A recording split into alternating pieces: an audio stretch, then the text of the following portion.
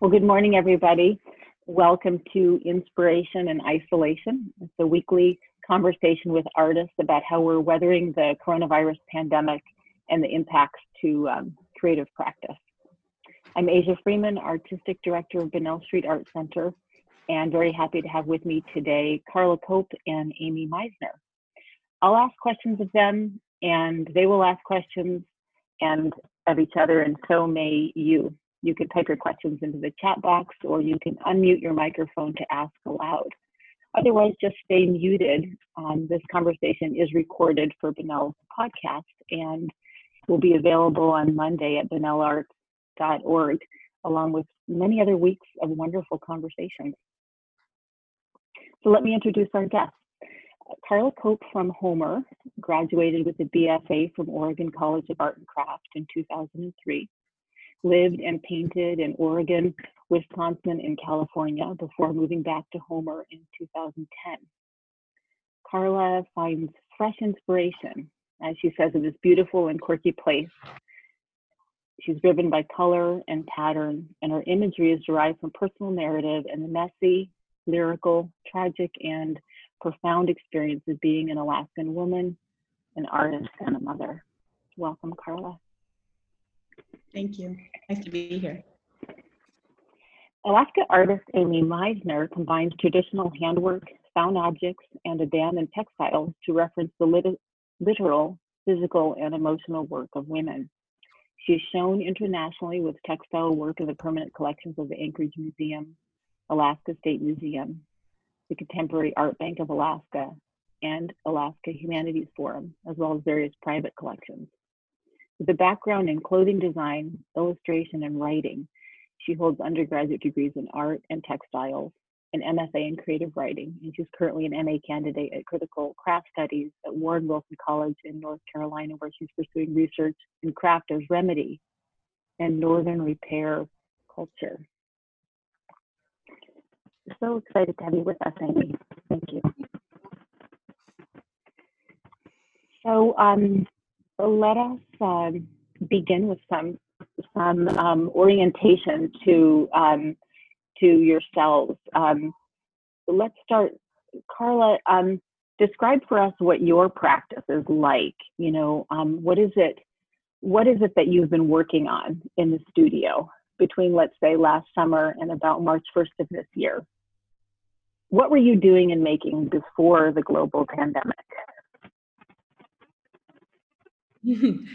That's a great question. It has been such an exciting and experimental year for me and for my art making.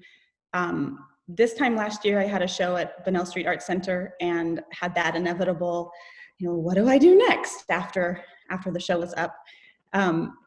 And I started making concrete pots for all summer, just concrete vessels, just to try something different and something sculptural. And I started looking through old sketchbooks from 20 years ago, seeing threads of themes that have been weaving its way through my work for the past, over 20 years.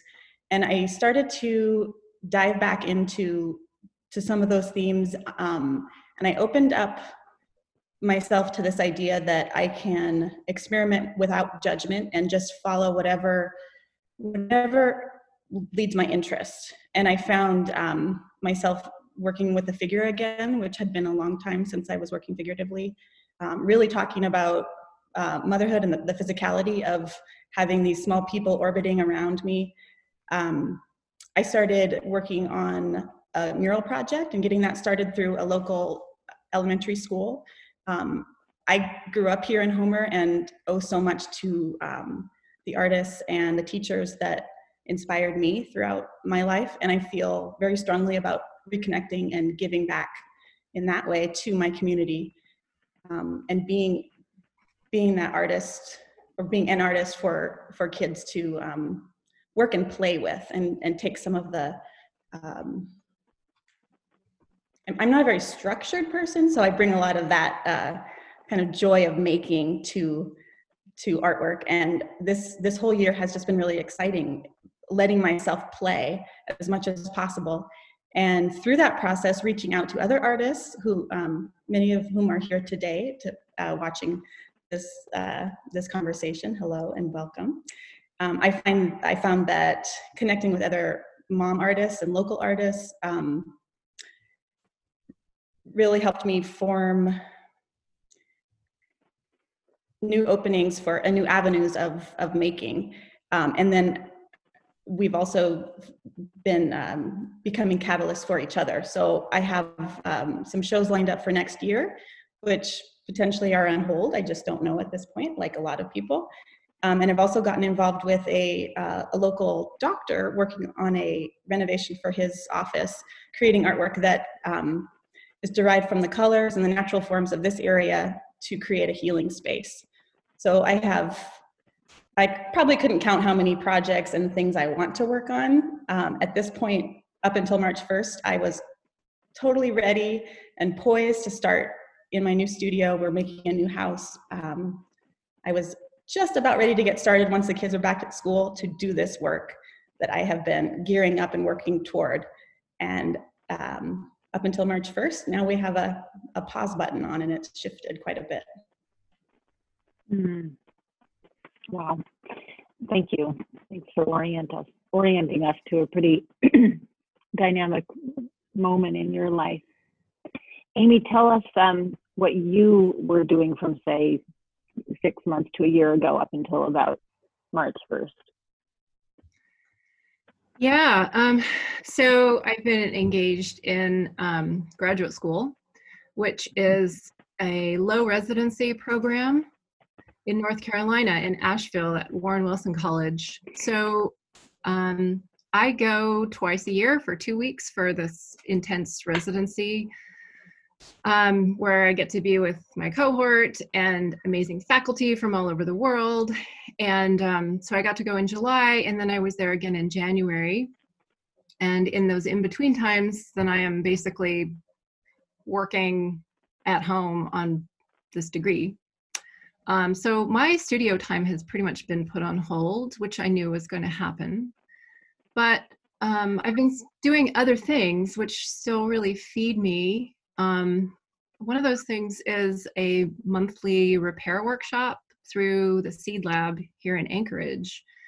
And those have been incredible. We started them last June, and they're for anybody who, they're free. You can walk in and learn how to mend something. And we've got machines set up and lots of supplies. And in January, we rolled out a whole new themed series of 6 workshops, and really started shaping it into something that felt like it had a structure to it and a format to it.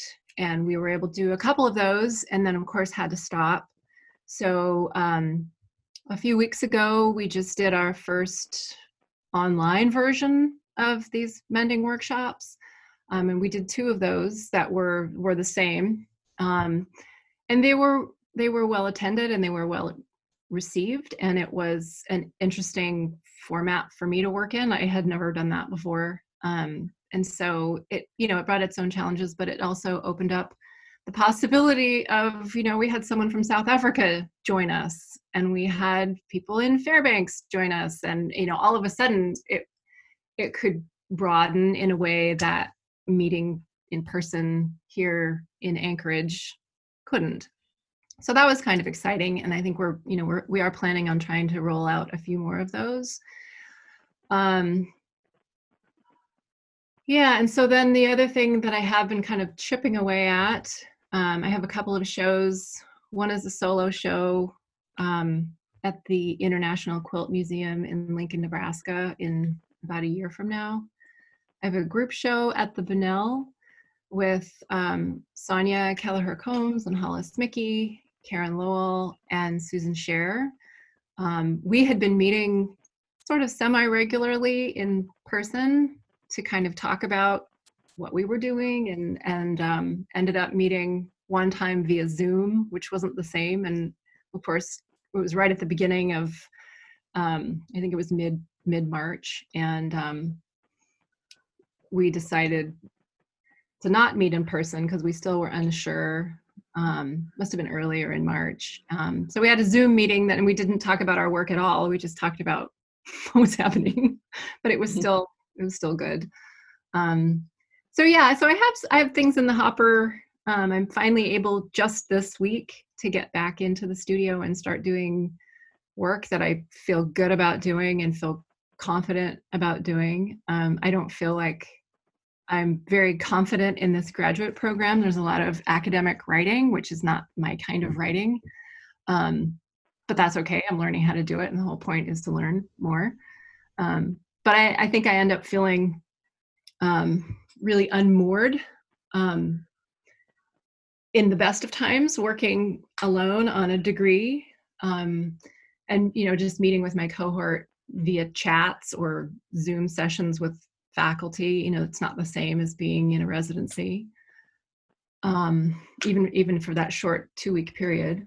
But we are not meeting this summer. We've just gotten word a few weeks ago from the president of Warren Wilson College that we are going to go totally online for this next semester, which is good and bad. I didn't want to have to make that choice about leaving Alaska in July when things felt really uncertain. And because I knew what that choice for me as a mother was going to be.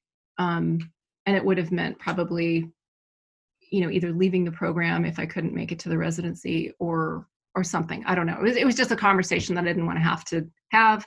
And now I don't have to.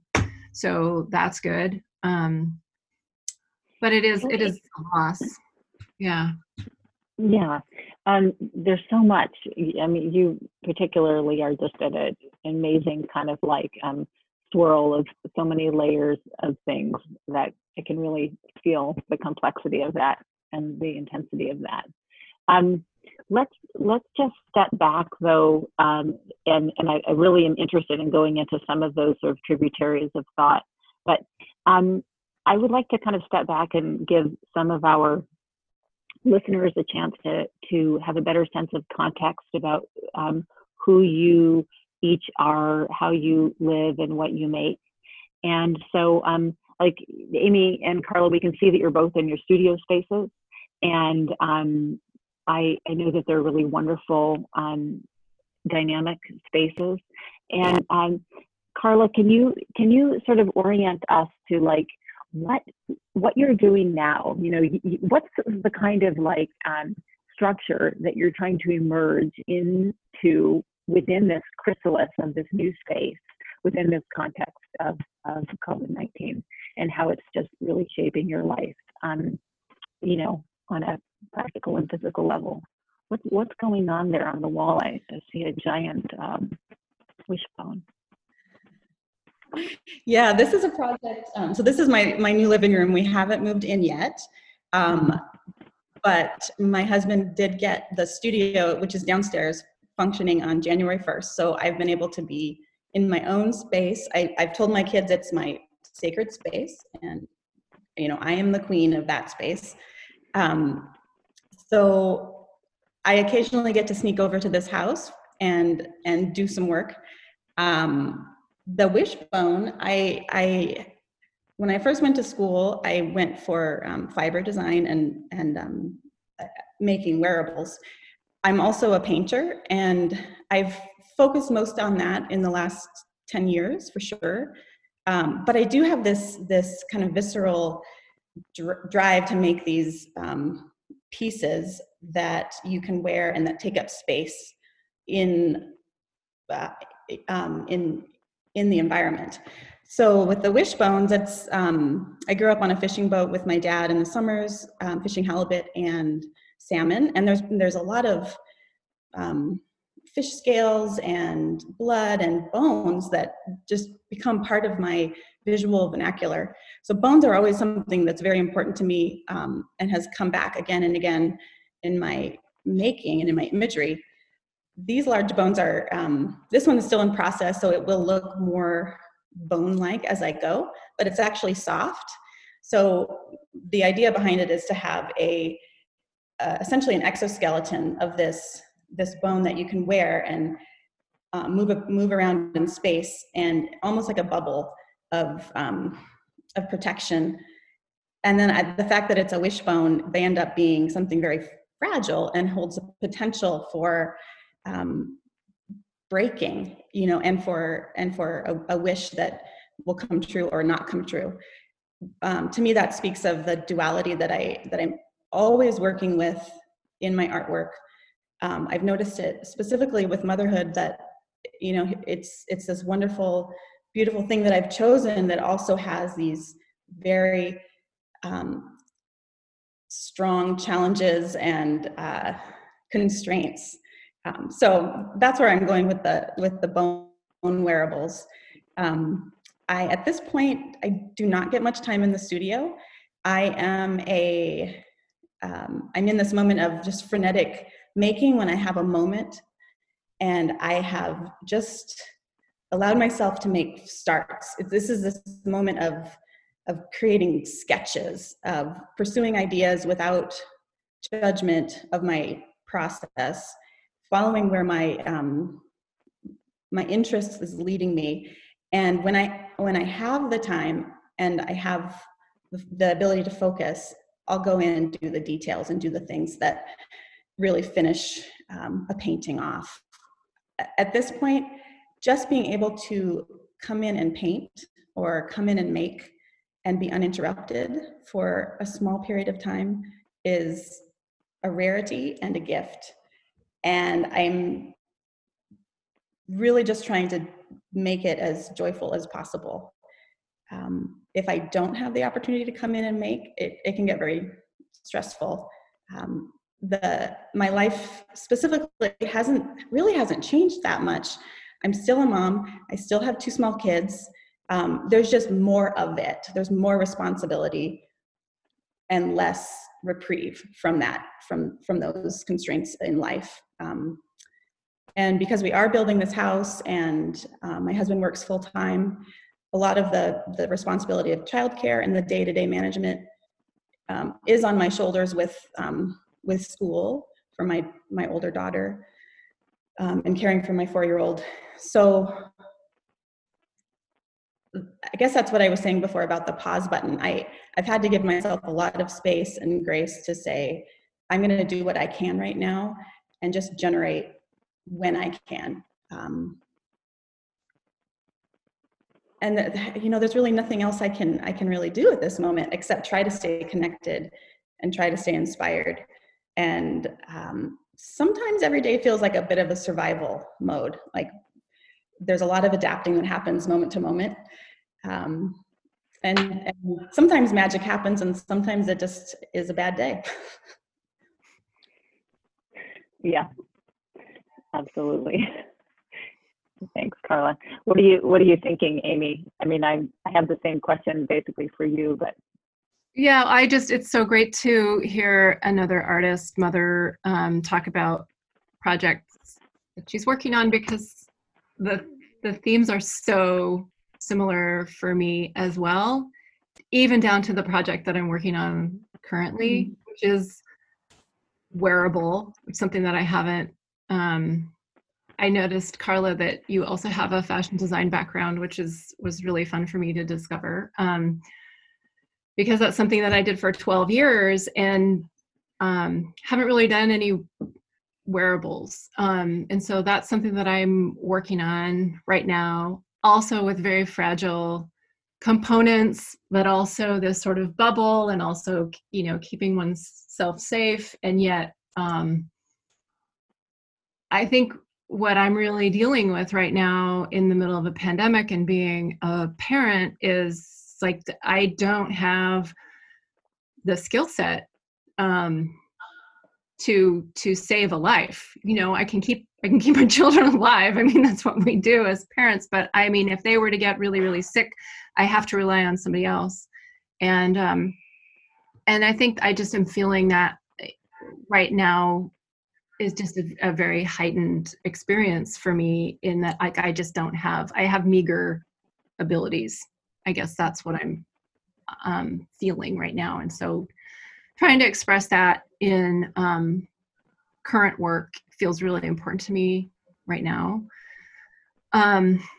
And yeah, every minute that you have in the studio is a gift. Like the idea of having an 8-hour stretch, or even a 4-hour stretch, or even a 2-hour stretch is completely fictional to me. Like that is just, even when my kids are in school, by the time I actually have a little more time right now because I'm not getting them someplace and picking them up and taking them someplace. Like there's zero driving right now, which is just like, oh, that's what's been taking up so much of my time. That and making food and having my husband at home and really picking up a lot of the food preparation has been a huge help for me as well, because yeah, you can really see like, oh, this is literally where all my time was going. My kids are older than Carla's.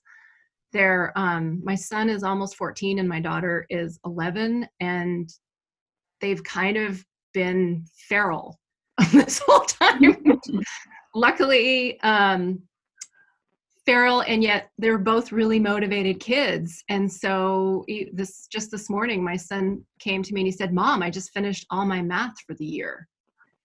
And I just had so much gratitude to him, you know, for like, yeah, I mean, I was there to help and troubleshoot here and there, but you did this all by yourself, and you showed up every morning and you did it. And we all have this work ethic right now that feels really, really apparent. And I think that this is my community. I've always had a really close family core, but to really be feeding off of one another in this really motivated, really attentive way, I think has been good for all of us to see that, yeah, we made two really motivated, cool people, and here's they're really shining. Like neither of them had great computer skills. Neither of them had ever done Zoom sessions before, and they're just on it. They're on top of it. And that feels great as a parent to see that happen. Hang on one second. Yes. Carla, I'm thinking about how your work you're really doing something sort of different with the sculptural work, this wishbone piece. I think about how it invokes social distancing, actually. If you put that on, and then I think of a previous piece that you made, a really large coat with these giant tusks, you know, and brought that out recently, brought that down to Bunnell, the sort of contemplation on social distancing. But interestingly, of course, mothering, having, you know, going through it myself, you know, sometimes you really want to invoke some space. And so there's this double, you know, whammy going on right now for both of you, which is creating space for your work and creating space through your work. So your work actually, you know, sort of invoking some encapsulation for yourself creatively. I have, that question really brought up for me this idea that there is not enough time to do everything that needs to be done. And so when I choose to spend time making, which feeds my soul, there's a consequence. There's a price that I will pay later on down the road, later that evening. And specifically with the bones, I just got a wild hair. I'd been thinking about these for years. It seems so relevant right now with that need for space that it was a weekend, I think it was a Saturday, and I'd been with the kids all week. I had my materials gathered, which even going to the store to buy things is a challenge. So I was ready to go, and I just clicked into this mode of, I am figuring this out. I'm gonna figure out how to put these forms together and make this puzzle, make these bones. And I think I spent probably 8 hours working on that while the kids were swirling around me, while my husband's working on projects that are, like if I step back, I would say, you know, making shelves for the new home is more important. But there was something in me that just had to completely give myself to making these bones. I had to do it right then. And people were talking around me. I was in my own bubble. But I paid a price for that, and my family paid a price for that. My daughter started acting out, and ends up in a big tantrum situation, and I struggle with that. When it comes down to that, it feels selfish to do this thing that is deeply important to me, because I'm putting other people's lives in disarray, and because my kids are younger and they're so very, very attached to me physically and emotionally. They are not independent yet, hopefully someday, and it's precious. It's precious to have that connection, but it also feels smothering. And I'm imagining that any parent or mother with kids that age can relate. I don't think it's unique, but it is very challenging.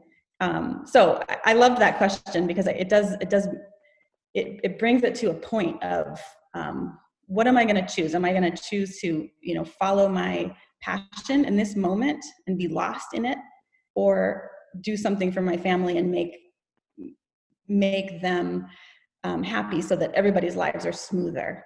And sometimes my passion wins out, and we pay the price. I totally hear that too, Carla.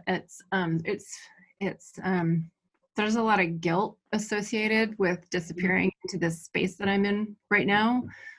And I know that it was definitely harder when they were little. And this has been a space in their lives for their whole lives. And they've always been allowed to be in here and work on their own thing, but it is completely disruptive. It's so I think that, any artist is always thinking about their art and their problem solving, and they're thinking about next steps.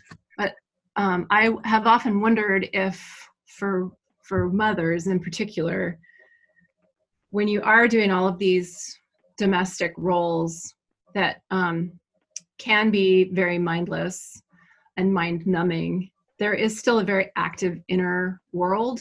And so it does give you the opportunity, when you finally have that minute, you've already solved all the problems, right? So you are ready, you're totally ready. You've already gathered all your materials, or you've gathered all of your steps in your mind. And so you can devote 8 hours to something, or at least a stretch of time to something, and be pretty efficient. I think that's something that is a word that I've really been noticing for myself, is that there is an efficiency.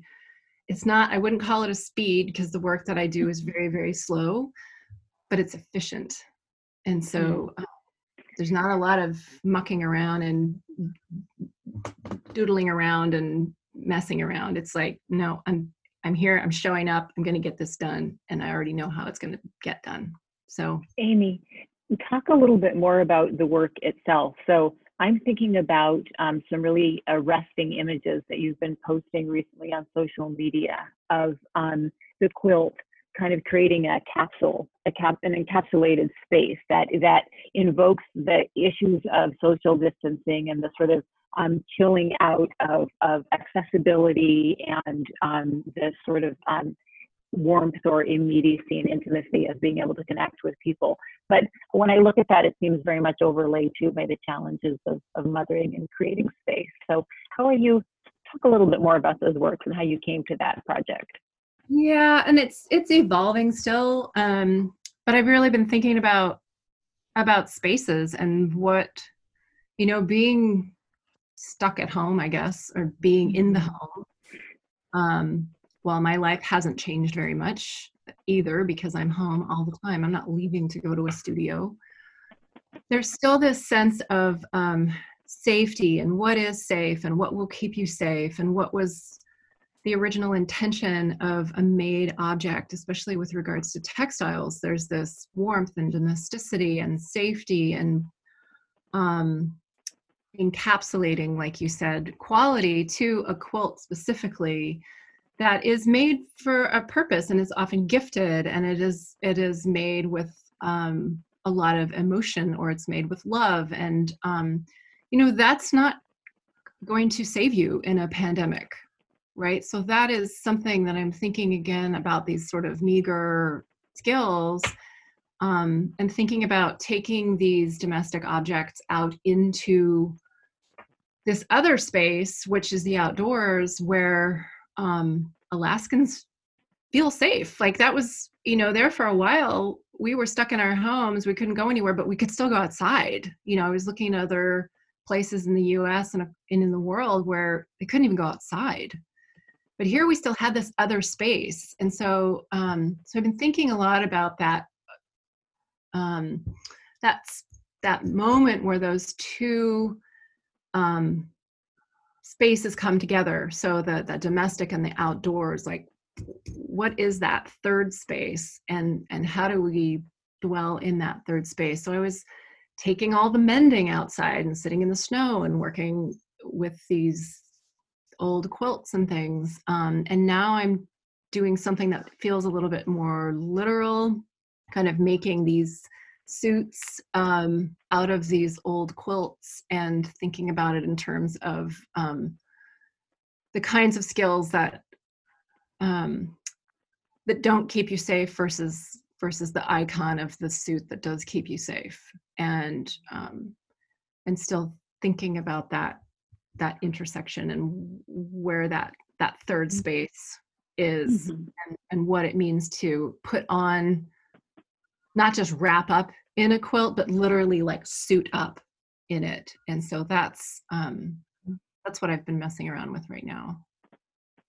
And it's very interesting to me to speak, so clearly about an insistent kind of material and imagery that has accompanied this kind of this journey of motherhood, but also what we're going through culturally at this time. And you're taking the quilt outside as a kind of fragile armor. Carla's, making these sculptural wearable works that, again, speak to sort of fragility and a kind of encapsulation. And yet, and around us, you have either the home situation, which can devolve into a tantrum, or a national situation where there's a lot of, there's a frequent tantrum going on the highest level. And that's kind of a remarkable parallel of disarray and disorder, which we're having to maneuver, in our communities and in our homes.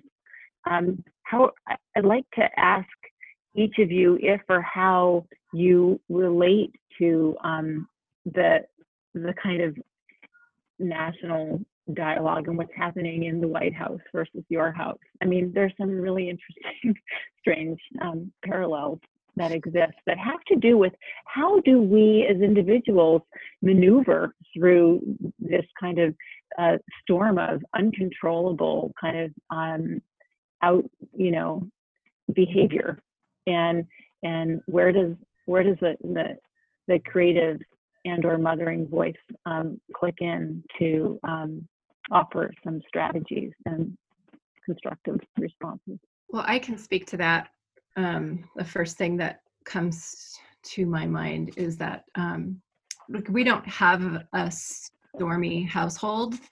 It's very quiet and it's very calm, and that's just our temperaments all coming together, luckily, in a way that I basically have two teenagers who need a lot of space. But I have a husband who's working from home who also needs a lot of space, and I need a lot of space. And so we're giving each other a lot of space. And so far it's been okay.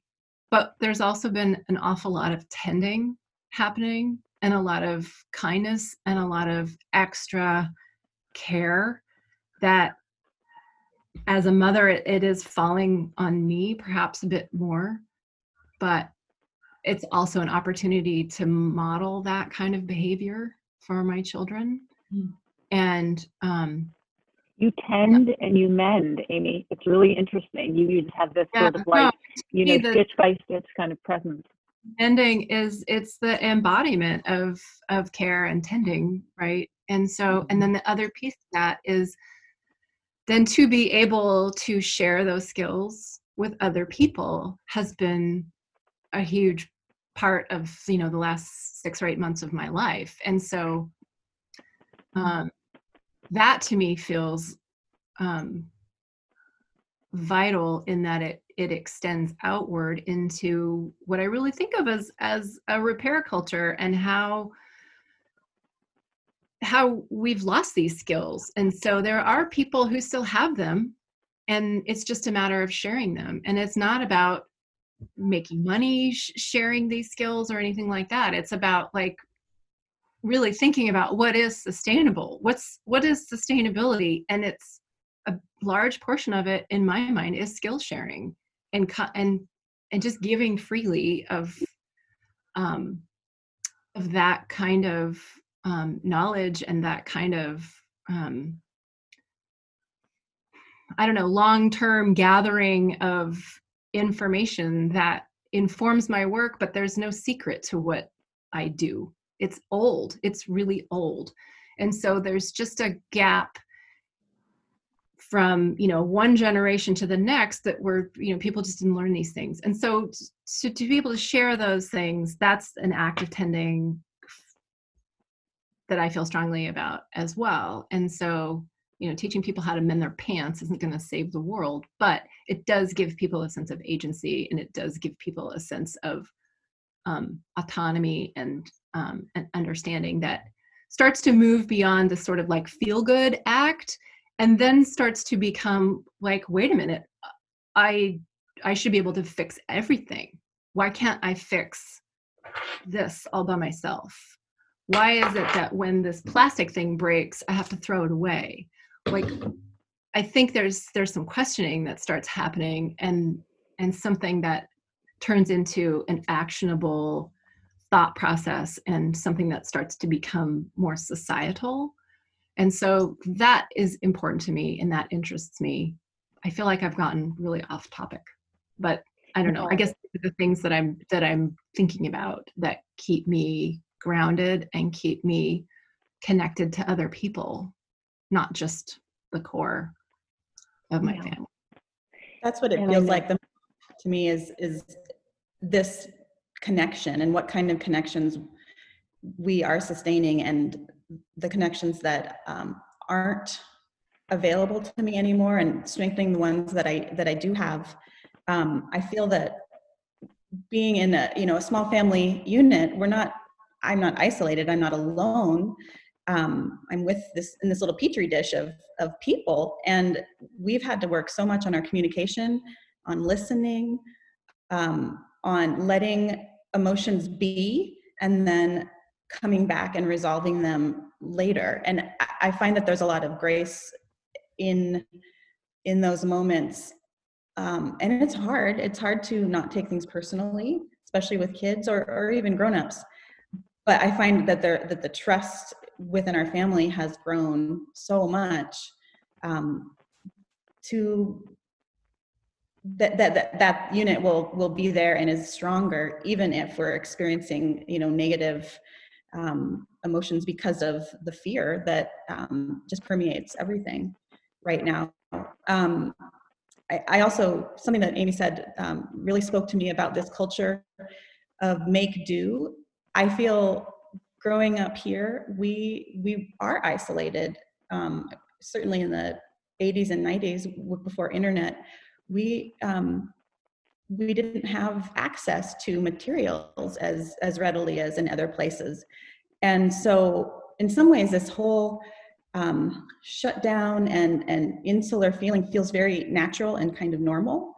I feel like we can, I've been able to adapt to it quite readily because it feels like the way I grew up to a small extent. So I really like that conversation about reusing and mending and feeling connected to these physical things in our life that aren't, instead of throwing them away. I've been looking a lot back at history and the connection that this moment of time has drawn that very pivotal moment in 1917 and 1918 during the Spanish influenza and how people coped with it back then. My grandma was born in 1917 and she passed away earlier this year at 102. And as I look back at things from her life and the way the moments that she lived through, have that fear of this invisible but physical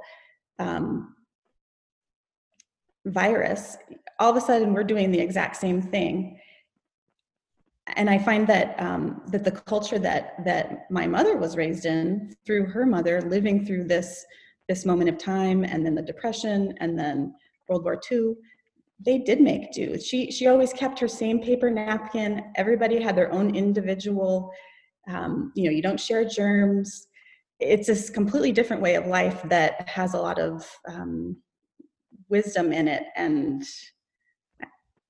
I guess I don't have an answer, but I feel really connected to that past and to looking back at the old and the slower ways of doing things that we have some lessons we could learn from. Yeah, absolutely. And I'm sure Amy has some observations, but I would like to, since we're past the halfway point, pause and check in with some of our listeners who've been providing some really interesting comments. I wanted to invite Summer Han. I'm so glad you're with us, Summer. Just to speak aloud, a woman with a very similar practice as these two women, a lot to share in terms of mothering and mending and stitching. And what are some questions or comments that you might like to share? Oh, well, I feel so honored to be just picked out of this group. Thank you so much. Hi, Amy. Nice to see you again. Carla, awesome to meet you in virtual person. Yeah, it's great to be here. The work that you're both doing resonates with me so much. I'm always looking for other artist mothers, just for influence and suggestions and that conversation. And so I just appreciate hearing both of your perspectives on how just who you are, which also happens to be a mother, influences what you're doing. And yeah, I guess I think I wrote some things on there that everybody can see, but I was fortunate to be able to attend Amy's quilt workshop, the first one she did on Zoom. And like I stated, I just feel that intersection you're creating with that Future Comforts body is so intriguing to me. The context that we're living in here in Alaska during this COVID time I just feel like it's so different than what the rest of the US is experiencing, because we have this space outside that makes it feel like things are fairly normal. I live on 10 acres. My kids are so happy out there. It's just a natural school. So I just appreciate the attention you're bringing to that with the quilts going outside. Carla, the wishbones are so cool. I grew up breaking them. That was a tradition that we had. Every time we ate a bird, my mom would save them, and it was always a really big deal because I had two brothers, about who would get to break them and when and what you would wish for. And I carry that tradition on here at my house with my children, and they get very excited. And I showed them your work, and they wanted to know if you were going to break the sculpture. And I said, I don't think so. But they're just so intriguing. That form is so beautiful. I love that white bone on that black wall. I'm just so excited to see where you take that body and how many you make and what they look like after they're installed. So very cool, you guys. I'm just really happy to be here and to hear more about your process. And thank you so much. I'm going to mute myself now. Thanks so much, Summer. I wanted to invite Bruce Farnsworth and/or Brian Hutton, who've also joined us and made some interesting comments about tantruming and when the tantruming child is in charge. If either of you felt like elaborating on the connections or observations that you're making. The tantruming child in charge. Yeah, Bruce and Brian were talking about that. I think that speaks to the national context, which sometimes feels like. I was going to say that the tantruming child in my home is never in charge. That's not how you roll. No. I want to ask these guys to actually elaborate before, in case I might be misunderstanding or any aspects of the question or observation. Brian or Bruce, did you want to add anything? Yeah, thanks, Amy. You're right. Blah, blah, blah. No, you just used that phrase. I wasn't actually thinking of anything. I just love that phrase, a tantrum situation. Oh, that was Carlos. Yeah. I get it. Yeah, Carlos. Sorry.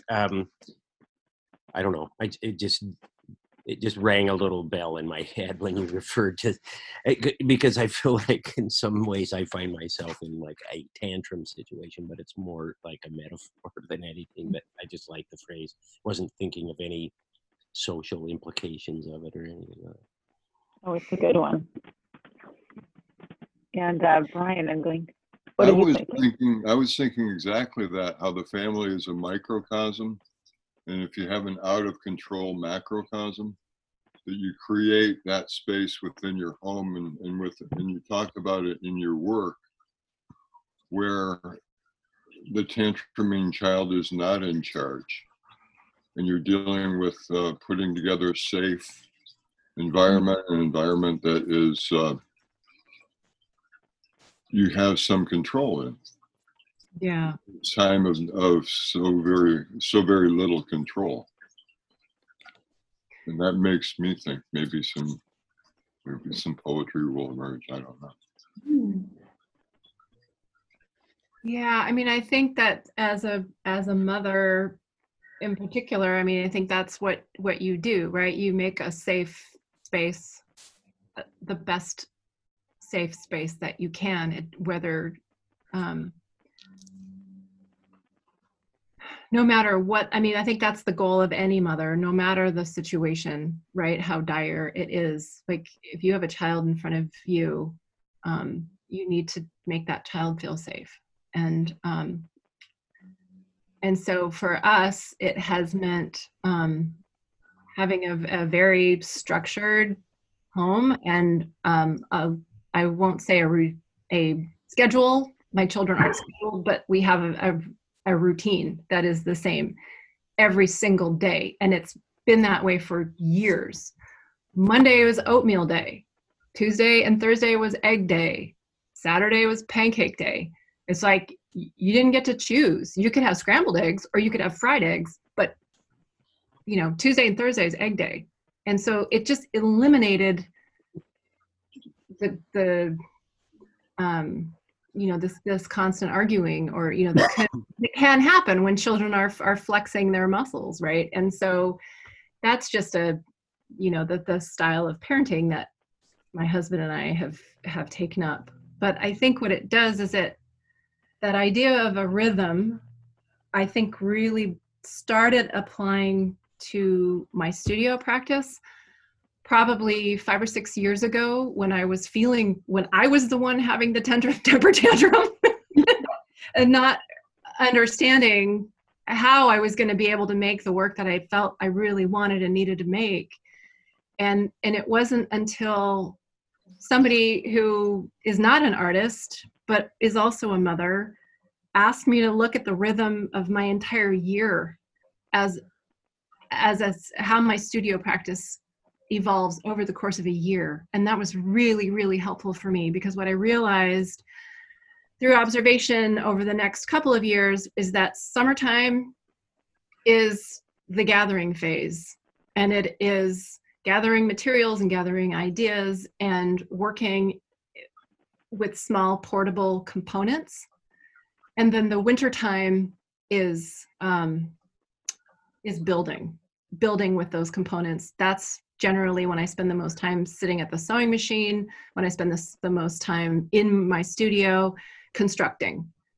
But in the summer, if I can make these small components, then I can put them all together later. And so once I realized that that was the rhythm of the entire year, it gave me a lot of breathing room to be more gentle with myself, because I was going to have to make this practice fit into my family, because the pushing against my family was not good for anybody. So I would give that advice to any artist mother, is look at your entire year. Don't look at this month or this summer or today. That's so interesting. I feel that I would be on the, you know, if you're in that process and that's already something that you've established, I have not been able to begin that process yet, but I see it. And that's what I was saying about consequences. I do feel that it's this one or the other at times. And I don't like, rhythms are nice, but personally, I don't like being controlled by doing the same thing every day. Although I know that it's important for children and important for adults to have that that clarity and that rhythm, and knowing what comes next is very freeing in a way. But part of me just like, I don't want to do it, you know. But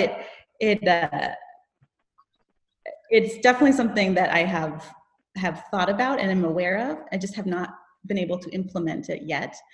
Part of that is that we have been unmoored in a rental situation that's very small, while we're building this home that is a beautiful home, but more than that, is specifically designed for our needs. When we set about making this house, we thought about what I as a artist need, what my husband needs, what our kids need, and design spaces around those things.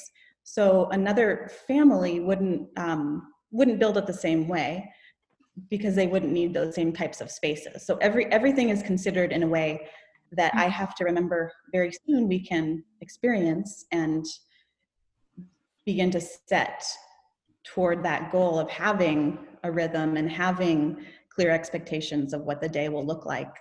But at this point, it's more on the absurd and chaotic side of things than the potential lovely rhythm of the future that I hold as a shining star that might happen someday. We're kind of lost in the whirlwind, and I find that you know, I'm like at the center of the spider web, and I'm weaving in all these different directions, and everybody is in balance with each other. Structure is not a one size fits all. Yeah. No, it's not. And within that structure, and it's not, like I said earlier, my kids are feral, right? But within that, in that rhythm, there's a lot of play, like they can move around a lot within it. But I think that for me, that the idea of beginning as you mean to go on is really, really important, and not heaping on so much expectation, because you might be able to do it for a period of time. Everything else is going to fall apart and everything else is going to suffer. Like there will be a consequence. But that's not sustainable, right? So I don't know. I am the kind of person who I will start working and I won't eat and I won't, think about other people. I'll just go and go and go, but I can't do that. I just literally can't. That's other people knocking on the door. So let's turn to a couple more questions from our listeners. I wanted to invite Argent to unmute and just ask what you call a mini lightning round 1, 2, and 3 of questions that you have for these women. Are you there, Arjun? Oh, hello. Hi, I'm here. Hi. Hi, Carla. Nice to see Hello. you again. And Amy. Hi. Hi. I just have a couple little goofy questions that I wanted to ask because I thought they would be interesting. Give me some personal insight. I want to know what your favorite colors are.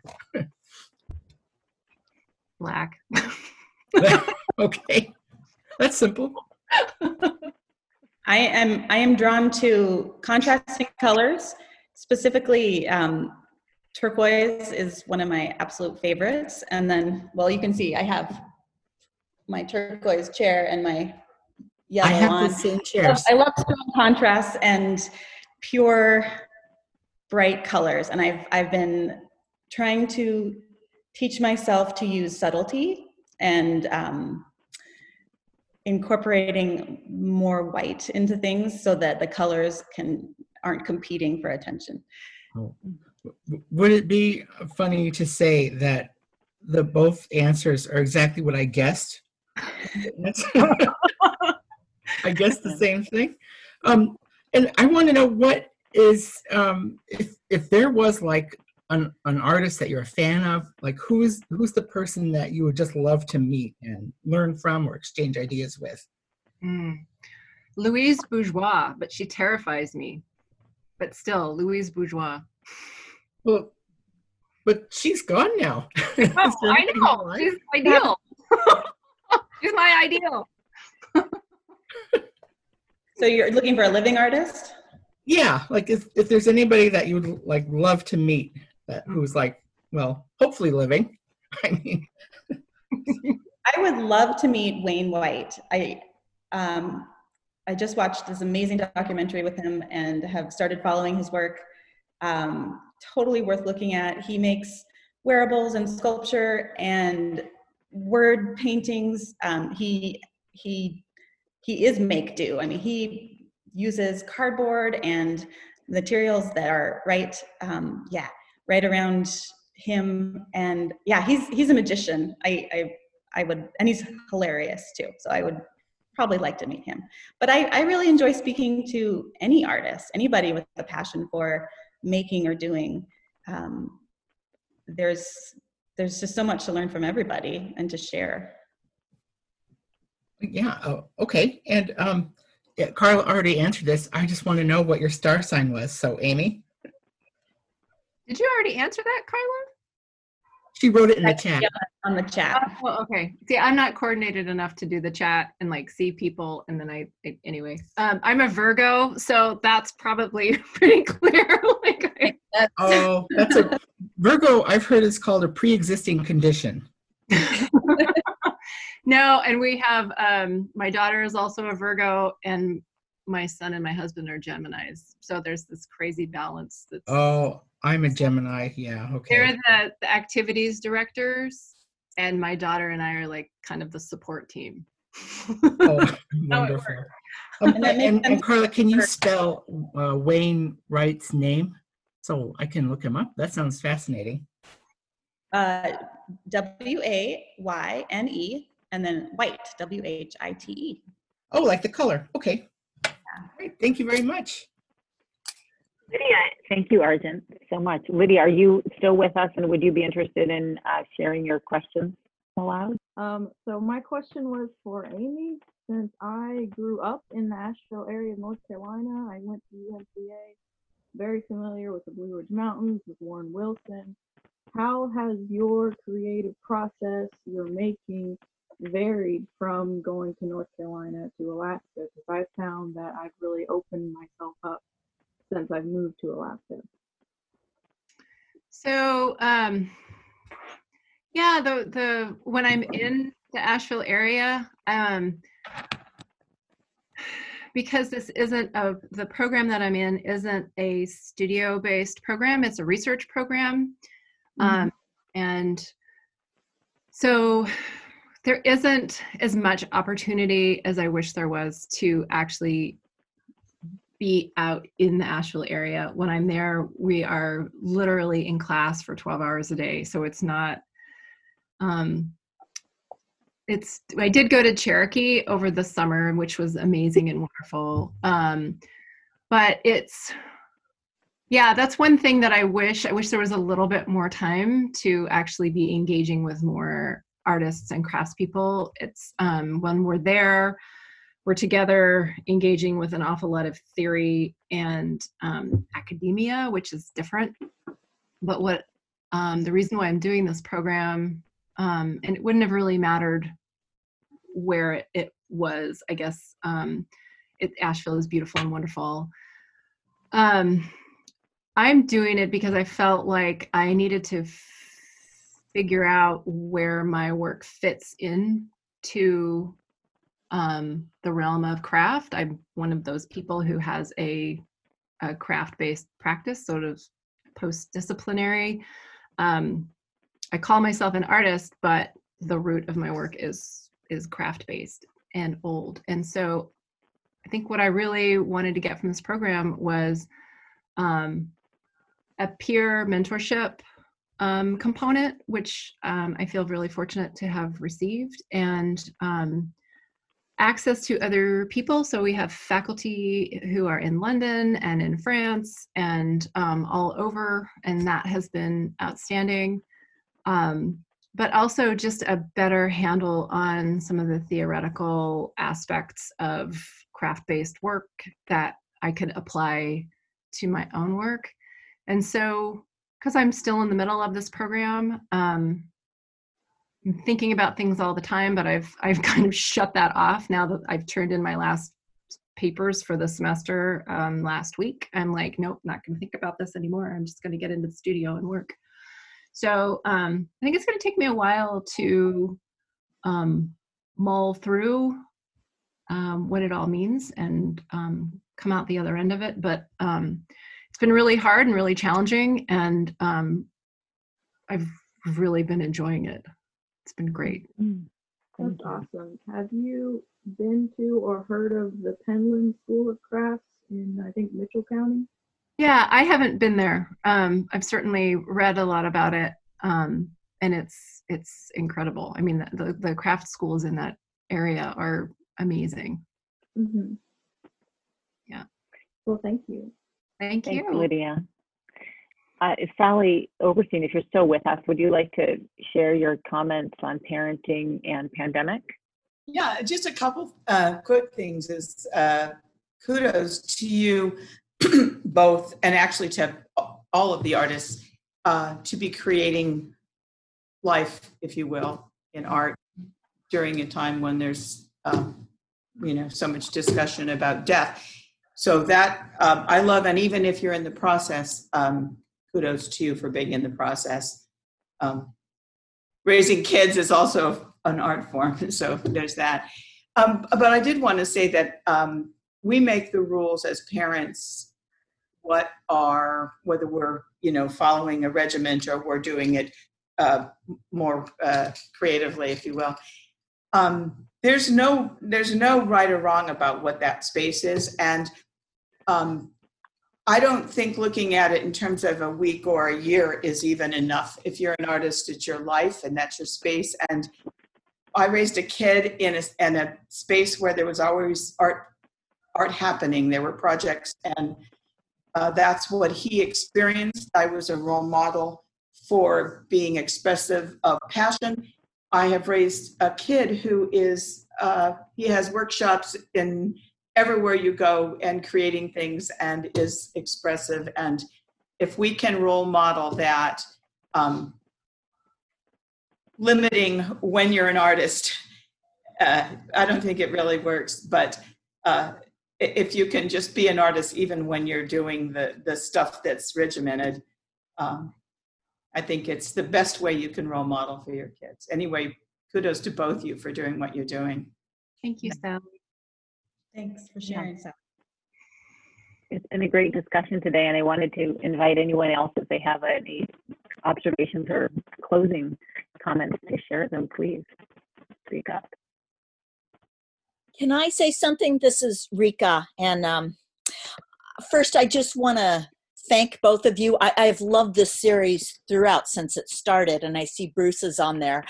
Hearing you talk helps me understand that I'm not alone. I'm going through such similar feelings, and it even though I'm not a mother, I feel like I'm a mother in a different way, but still, I'm just feeling that I have such similar feelings, and that you are saying things that I have not been able to even figure out how to articulate. And it's just, this whole series has helped me understand myself more and humanity more, and how important this group of artists, how artists we think and feel and take in sentiments similarly. And maybe it's not just artists, but since we're having this conversation, I just feel helped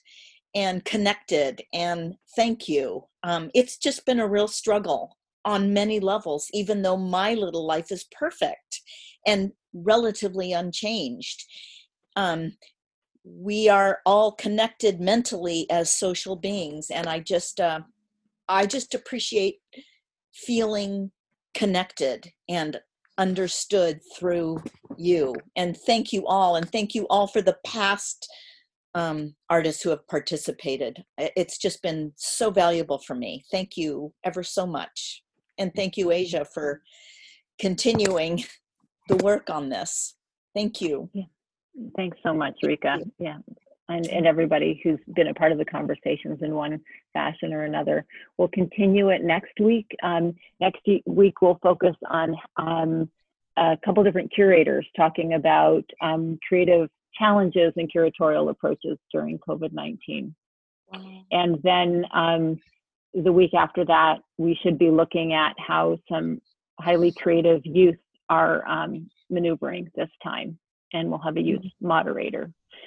I just want to thank you again, and remind you all that these conversations are recorded and can be visited at BunnellArts.org, and to please feel free to contact me if you have ideas for speakers and topics. This is really very exciting, and you're all cherished advisors. Have a wonderful, so much, Asia. wonderful week. Thanks. Thank you. Thanks, everybody. So Thanks, Asia, Amy, Carla. Thanks, everyone. Bye. Thank you. Thank you.